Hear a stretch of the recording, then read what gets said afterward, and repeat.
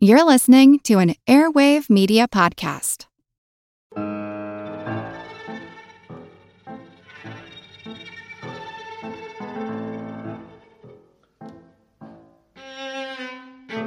After a string of failed jobs and one failed marriage, 62-year-old Rodney Harrell decided he wanted to get away from it all. Like, really away. He hitchhiked 260 miles, or over 400 kilometers, to Fort Fisher State Recreation Area in North Carolina, where he would become known as the Fort Fisher Hermit. But first, he had to bust out of the mental hospital his in-laws had committed him to, which he did with an old spoon fashioned into a key. My name's Moxie, and this is your Brain on Facts. Look, Bumble knows you're exhausted by dating. All the must not take yourself too seriously and 6'1" since that matters. And what do I even say other than hey? Well, that's why they're introducing an all-new Bumble with exciting features to make compatibility easier, starting the chat better, and dating safer. They've changed, so you don't have to. Download the new Bumble now. We're all hunkered in our bunkers these days. But even if we're not sheltering with family or roommates, we have technology connecting us. But sometimes you just want to go where nobody knows your name, because there's nobody there. We're talking today about hermits, from the Greek eremos, meaning wilderness or an isolated place.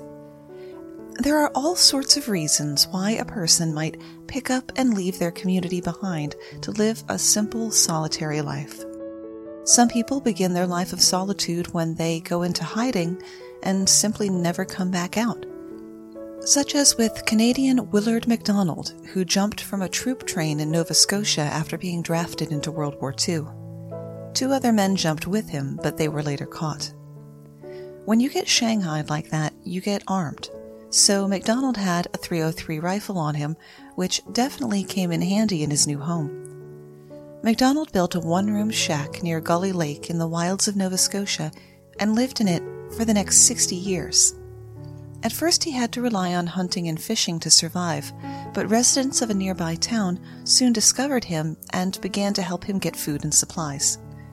Later in life, the same friends helped MacDonald become the first Canadian to receive his pension without having to sign for it. Living alone in a cave seems especially practical when your life has hit rock bottom. Take Valerio Ricchetti, an Italian apprentice stonemason who moved to Austria in 1914 at age 16 to escape the war that was about to kick off. He lived with an expat Italian family for a while and worked as a miner until the fateful day he lost all of his money in a brothel. He didn't spend it, he didn't get rolled, he just literally lost it. Maybe it was his time spent underground that made the cave that he found near the town of Griffith so appealing that he called it his Garden of Eden. His training in stonemasonry gave him the skills he needed to make his cave homey, complete with a fireplace, sleeping nook, stairway, and even a little chapel.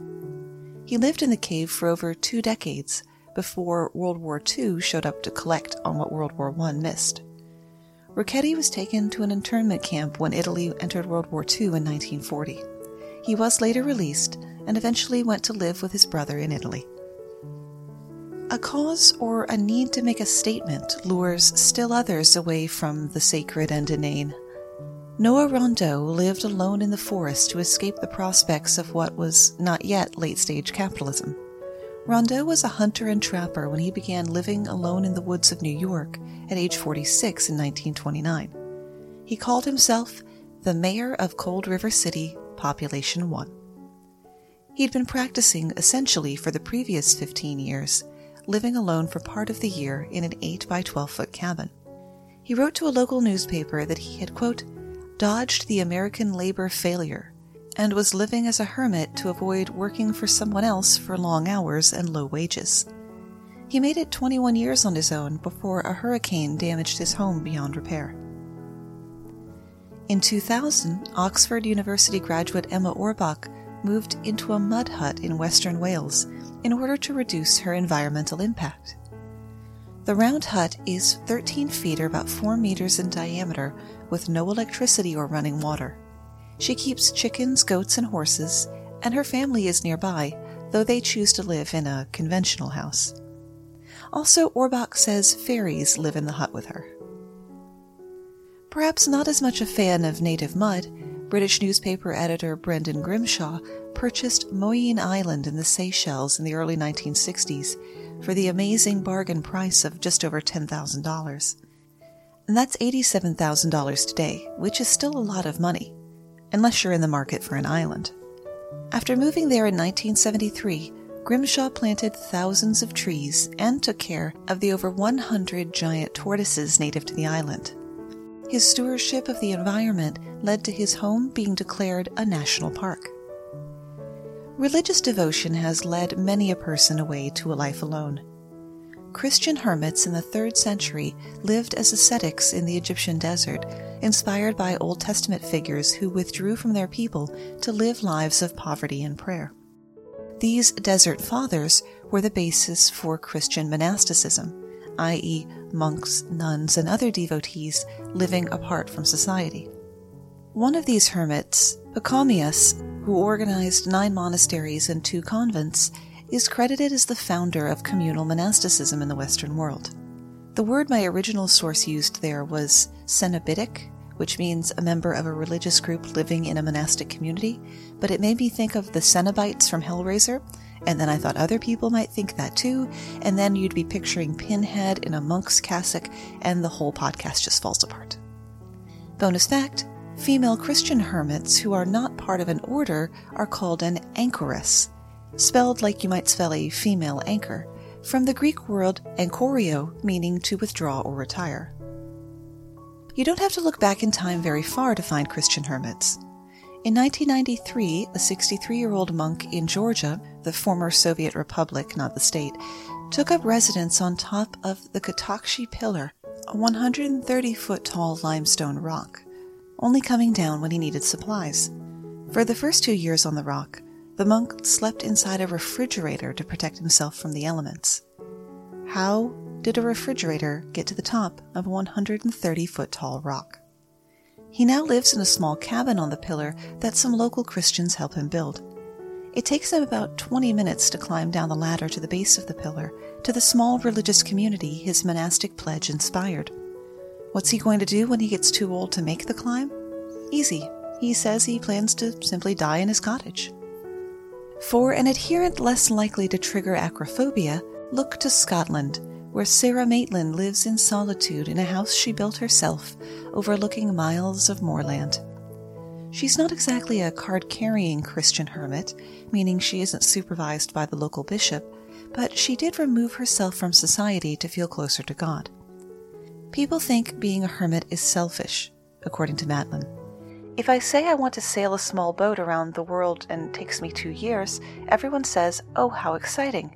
If I say I want to go and sit in my house and not talk to anyone for 2 years, they say, "Have you got mental health issues?" or "Why are you so selfish?" In her book, A Book of Silence, she writes about her experiences in solitude and the different and very common experiences of people who spend long periods of time alone. Inhibitions? Gone. It's not like you have to worry about manners or being polite to please others. Some of us know what that feels like. Looking at you, my fellow 2 p.m. pajama wearers. Maitland also reports what she calls sensory intensification. It wasn't that it tasted particularly fabulous in any mysterious sense, it just tasted more. So porridge tasted more of porridge. Baths were fabulous. They weren't just some warm water. They became a complete luxurious experience. And when you got cold, you got incredibly cold. And just felt it. And then she began to hear things. Auditory hallucinations are not uncommon among hermits, and Maitland said she heard a huge choir singing in Latin coming from her tiny house in the middle of nowhere. It's Maitland's belief that people should purposefully enjoy silence. For a lot of us, the only time we're faced with a great deal of silence is after a negative experience, like a relationship breakup or a death. She thinks it would be better if people learned in childhood to experience solitude as something positive. As a child who was always off on her own, just me and my hyperactive imagination, I concur. There was one Christian hermit who could be said to have been the most Christian hermit who ever hermited, the Hermit Pope. To tell you all about him is someone much more qualified to pontificate on pontiffs than I.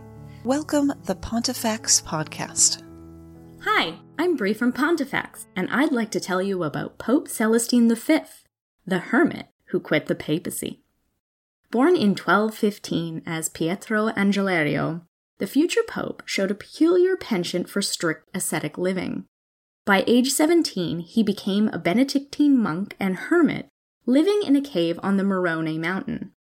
After 5 years there, he moved to an even more remote mountain cave on Monte Maiala, where he also wore a hair shirt and chains every day, fasted excessively, and allowed himself very little sleep. In the medieval world, religious hermits were considered to be the pinnacle of piety and were greatly admired, and the extremity of Pietro's asceticism soon became practically legendary, drawing many followers. This was not the reclusive life he wanted, but it did lead to the foundation of his own monastic order, with stricter discipline and privations than the rule of St. Benedict. The order received personal papal protection and endowment from Pope Urban IV in 1264, which made the order wildly popular, and before long, Pietro was the superior general to 600 monks in 36 monasteries. But this was also not the reclusive life that he craved, and as soon as the order was functioning to his satisfaction, Pietro gave up the superior generalship to another and retreated to his mountain hermitage to live in solitude for the next 28 years. And likely this is where Pietro would have stayed for the remainder of his life had it not been for the events of the papal election of 1292. After the death of Pope Nicholas IV, the cardinals had gathered for the election, but they could not come to a consensus. The cardinals were divided on cultural and political lines, so there was no movement and no compromise. And since the strict laws of conclave had been relaxed, the cardinals were not compelled to work towards a timely resolution as they came and went, dragging and postponing the election process out for 2 years. But a popeless church causes uncertainty and unrest in the people, so much so that it even reached Pietro the Hermit on his mountain. He wrote to the cardinals and warned them that God would punish them if they did not come to an immediate consensus and elect a pope. Now, Pietro's reputation preceded him, and the cardinals were well aware of the pious mountain hermit, and either out of consideration for his warning or trying to find a way out of their deadlock, the cardinals agreed that they should elect Pietro by acclamation to be the next pope. This is not at all what Pietro had wanted. And you can imagine his horror when emissaries arrived at the mountain to tell him that he was the new pope. He initially refused, and was only convinced to accept when he was persuaded/pressured by a delegation that included the King of Naples. He was consecrated as Pope Celestine V on August 29, 1294, at the age of 81. But the cardinals probably should have allowed Pietro to refuse.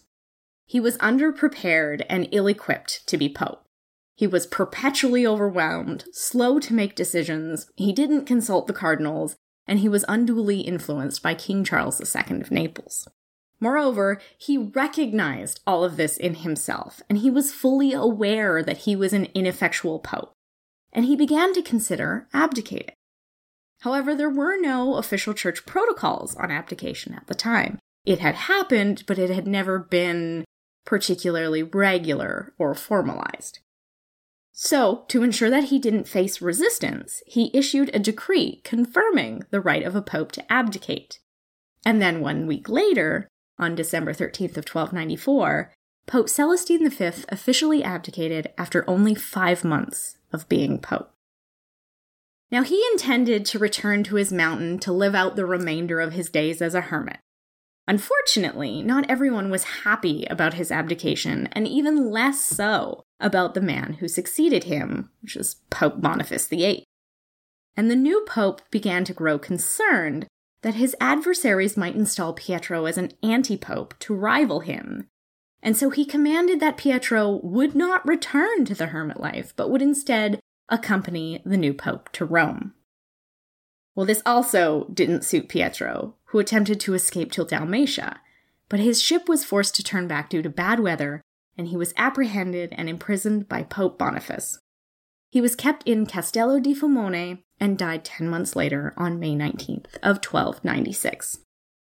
Now, at the time, detractors of Boniface spread rumors that Celestine was murdered, although there is no evidence to suggest this. He was nominated for sainthood shortly after his death and canonized in 1313. If you've enjoyed this and you'd like to hear more interesting stories about the popes, check out Pontifacts. Our lighthearted papal history podcast reviews all of the popes from Peter to Francis, and you can find us at pontifacts.podbean.com or wherever else you get your podcasts. Some people are drawn to a life of isolation for personal or spiritual reasons, but what about professional reasons? For a brief time in Georgian-era Britain, you might be able to find gainful employment as an ornamental hermit. This new occupation came from the 18th century naturalistic movement in garden design. Famed landscape designer Lancelot Brown, which is a cool enough name on its own, let alone with his nickname of Capability, shunned the formal French style of gardens like you see in period movies, the immaculate, expansive flat lawns, elaborately shaped hedges, and geometric gravel paths. Brown preferred meandering paths past romantic lakes, natural clumps of trees, and cute little buildings called follies that were built to look like they were old and beginning to degrade, but in a really charming way. You would also find a hermitage, be it a one-room cabin of stone or a grotto of twisted roots and branches. If you build a hermitage, you'd better get a hermit to put in it. Real hermits were hard to find. That's kind of the point of being a hermit. So wealthy landowners put help-wanted ads out, offering room, board, and a little money for those willing to live alone on the grounds so that guests could visit them. If you could offer sage-sounding sound bites, that was a real plus. The Honorable Charles Hamilton placed one such ad for a hermit to live on his estate for 7 years in exchange for £700, what's roughly about $77,000 in today's money. It's not clear if that was for the full 7 years, but if you're meant to stay on the property and your rent and meals are covered, what were you going to spend it on anyway? I'm Jane Perlez, longtime foreign correspondent and former Beijing bureau chief for the New York Times. I've been a foreign correspondent in lots of places: Somalia, Indonesia, Pakistan, but nowhere as important to the world as China. I mean, China is not dropping anti-democratic paratroopers into Montana. But of course, we did see things like the weather balloon/spy balloon riveting the whole country for a week. This is Face Off, an 8-part series in which we'll take you behind the scenes to key moments in the tumultuous U.S.-China relationship. We'll speak with a diplomat, a spy, a tech reporter, a U.S. admiral, even Yo-Yo Ma. Plus, my pal and noted China historian Rana Mitter joins the conversation. We'll look at what's driving the two nations apart and explore whether anything can help bring them back together. Face Off launches April 9th. Let Mysteries at Midnight be your destination for detective whodunits and captivating mystery stories. You'll hear classic stories like Sherlock Holmes, Agatha Christie's Poirot, and short tales from H.G. Wells, Charles Dickens, Edgar Allan Poe, and others. I'm Christopher, and I read these classic stories in the soothing style of a bedtime story, so you can listen to them in bed when you drift off to sleep. I also host the #1 sleep podcast in the world called Sleep Cove, where millions drift off to meditations, hypnosis, and bedtime stories. We soon realized that listeners wanted to hear our mystery stories all in one place, so we created Mysteries at Midnight, where you can listen to all new tales every week. Search for Mysteries at Midnight on Apple Podcasts, Spotify, or your favorite podcast app, and follow and subscribe so you don't miss out on new episodes. So why don't you pick a story now? And can you guess the twist? Hamilton stipulated that his hermit was not to speak to anyone, cut his hair, or leave the estate. The fellow that took the job was sacked 3 weeks in when he was found in a local pub. We have records also of people actively seeking this line of work. An ad from 1810 reads, "A young man who wishes to retire from the world and live as a hermit in some convenient spot in England is willing to engage with any nobleman or gentleman who may be desirous of having one. Any letter addressed to S. Lawrence, postpaid, to be left at Mr. Otten's No. 6 Coleman Lane, Plymouth, mentioning what gratuity will be given, and all other particulars will be duly attended." No word on how his job search went. One of the more famous Gregorian hermits was Father Francis of Hawkstone Park, Shropshire. On the table of his thatched roof cottage, he displayed symbolic items to ponder while offering his ponderings to visitors, among them a skull, an hourglass, and a globe. Father Francis's hermitage was such a popular attraction that his employers, the Hill family, built a pub to cater to all the visitors. If a nobleman couldn't hire a suitable hermit, he might press a family member into service, as botanist Gilbert White did with his brother, the Reverend Henry White, for the sake of a garden party. Or the noble might just make it look like he had a hermit living there, by making the hermitage look lived in and adding eccentric accessories. Some took their hankering for a hermit a step further and employed an automaton instead. An automaton isn't a robot per se, but more like an extremely intricate clockwork figurine. If you're not familiar with automata, do yourself a favor and set aside an hour to look some up on YouTube. You will be astounded at what the craftsmen could make these figures do hundreds of years ago.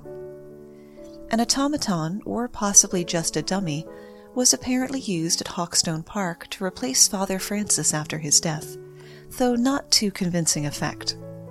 According to the equivalent of a TripAdvisor review, "The face is natural enough, the figure stiff and not well managed. The effect would be infinitely better if the door were placed at the angle of the wall and not opposite you. The passenger would then come upon St. Francis by surprise, whereas the ringing of the bell and door opening into a building quite dark within renders the effect less natural." Much like razor scooters, planking, and fidget spinners, ornamental hermits fell out of fashion pretty quickly, possibly for lack of suitable candidates. It's not completely gone, though. In 2017, a 58-year-old man moved into a hermitage in the mountains of Austria. He beat 49 other candidates for the post, despite the lack of running water, heat, or internet. The hermitage, which has been continuously inhabited for the last 350 years, welcomes visitors to come and enjoy spiritual conversation with their resident hermit, and expects plenty of guests. Guests often bring presents. Presents come in boxes, and I just got a great box in the mail. Advanced copies of the Your Brain on Facts book.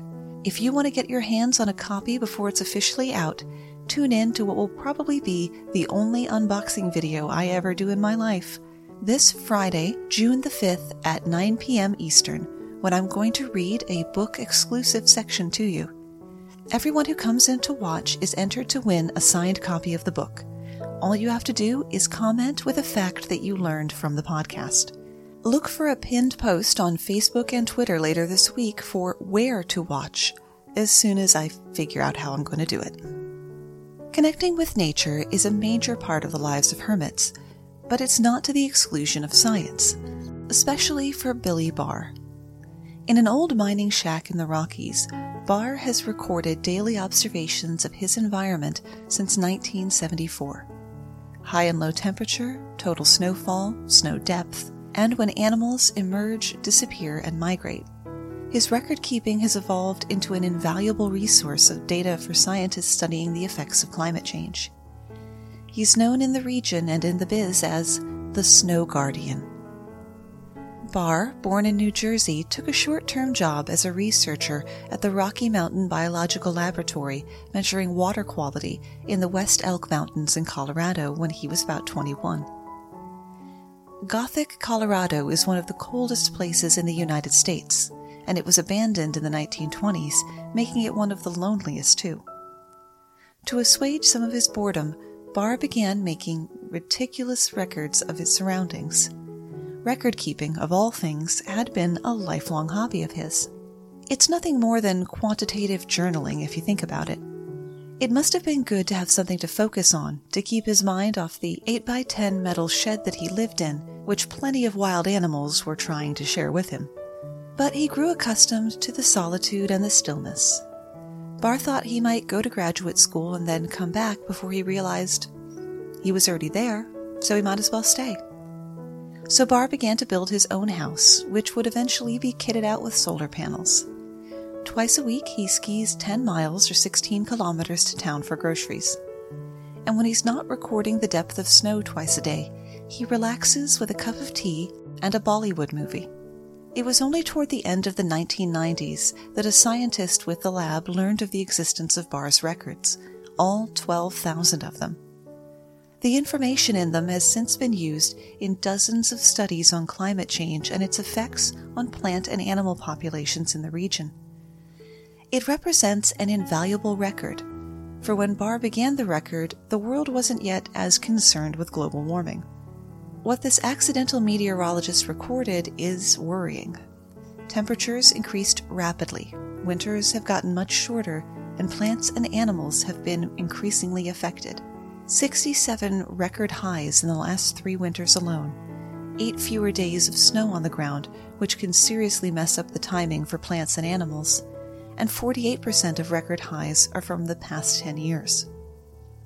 You can see some of the 44 years of data for yourself on Bar's website, gothicwx.org. And if you find any other hermits who are running their own websites, post it on social media and tag the show, Facebook and Instagram.com/YourBrainOnFacts, and Twitter @BrainOnFactsPod.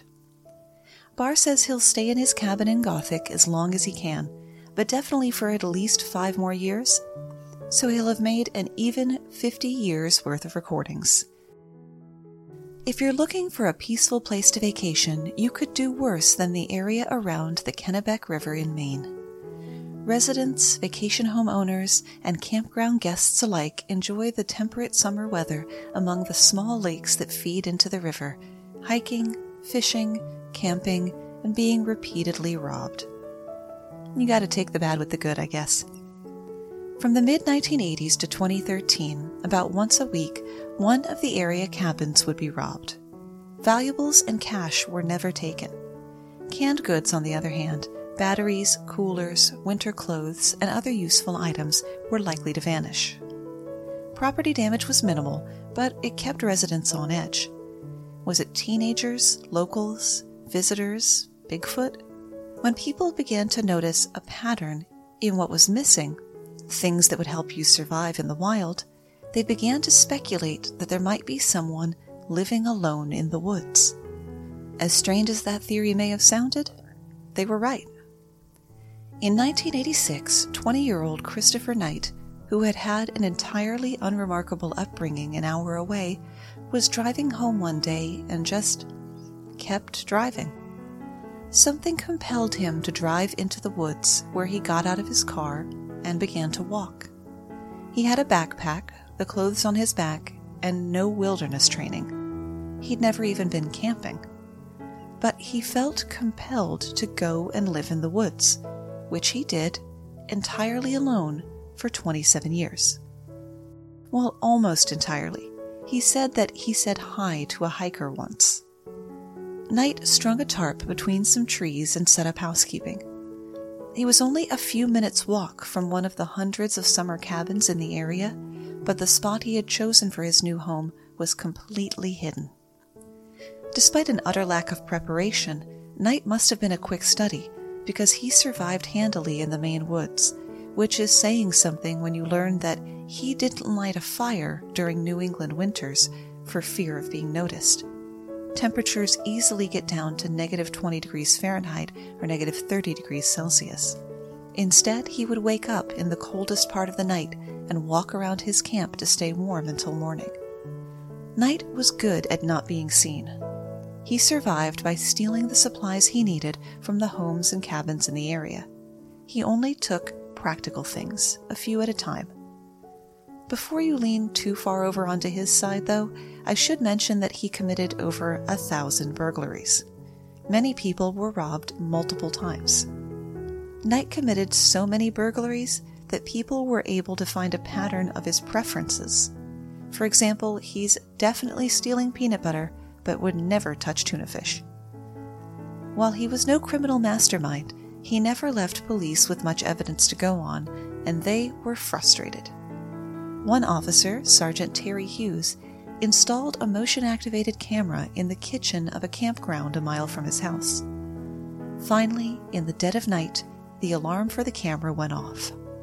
There on the black and white video was a middle-aged man copping comestibles into a black trash bag. Sergeant Hughes raced over and caught the man the people had only known as the urban legendary North Pond Hermit. At first, the suspect refused to talk, but police were eventually able to coax his story out of him. According to Knight, there wasn't any specific incident that inspired him to leave society behind. He felt a tug, like a gravitational force, and let his body follow it. The majority of his days were spent doing nothing. Not a lazy nothing or a bored nothing. According to Knight, he was never bored once, but a peaceful, purposeful nothing. He didn't miss people, though if you hear him recount the emotionally reserved nature of his family growing up, that's not terribly surprising. Knight said he didn't like having to steal. He only did it for survival. And even though he'd done it many, many times, his heart would pound and he wanted to get it over with as quickly as possible. Knight's story was not only local news, but picked up across the country. People sent money for his bail, offers of help, and even a marriage proposal. I would do an episode on women who marry criminals they didn't know beforehand, but I don't think I want to learn that thought process. While Knight had folk hero status with some, he was still a criminal, and the locals weren't about to forget that. He was sentenced to 7 months in jail, much of which was waived for time served awaiting sentencing, 3 years probation, ordered to pay $2,000 in restitution to victims, and complete a co-occurring disorders court program. This progressive program is designed specifically for people with substance abuse and mental health issues. The doctors who examined Knight concluded he likely had Asperger's syndrome, which made it difficult for him to relate to other people. Even the prosecutor agreed a light sentence was in order. Knight fulfilled every last requirement of the court, but he wasn't allowed to return to his camp because it had been cleared away by law enforcement after his arrest. And that's where we run out of ideas, at least for today. Back to the Fort Fisher hermit. He was not a hermit in the strictest sense of the word. Harrell was far from isolated and had many visitors. According to his guest registry, a notebook held down by seashells, he had over 100,000 visitors from all 50 states and at least 20 foreign countries. Harrell was actually the second biggest tourist attraction in North Carolina by number of visitors for a time. Harrell explained his popularity to a reporter in 1968. Everybody ought to be a hermit for a few minutes to an hour or so every 24 hours to study, meditate, and commune with their creator. Millions of people want to do just what I'm doing, and since it's much easier thought of than done, they subconsciously elect me to represent them, and that's why I'm successful. Remember, you can find all of the sources as well as the script for each episode at yourbrainonfacts.com. Thanks for spending part of your day with me. And stay safe.